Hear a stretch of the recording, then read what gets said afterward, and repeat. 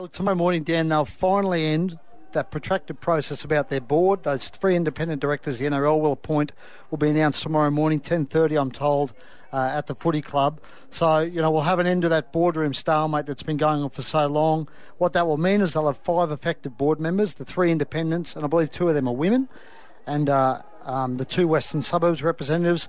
There's 2 Balmain representatives on the board as well, but because they owe money financially, they're not up to date financially.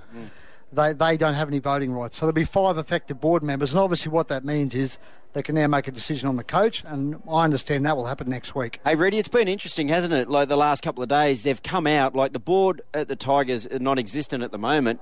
The coach is unsigned. There is a board there, Gerds, but it's the old board. Yeah, but they wouldn't be making too many decisions at this time, would they? And then the coach is obviously hasn't been appointed for next year, and mail is that it's not going to be Mick Potter, but yet there's 5 or 6 players that have been released. Who's releasing the players? Mayor?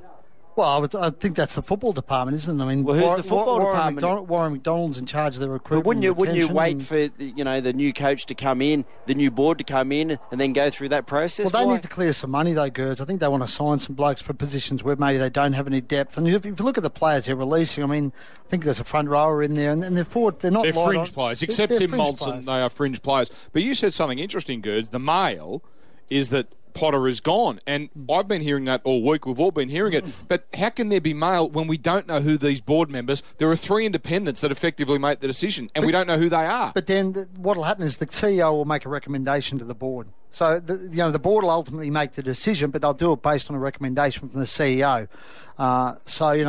Grant's kept a pretty low profile of late, and I don't know what his thoughts are. But you're right. Grant's job safe? Well, that's a decision for the new board, I'd suggest.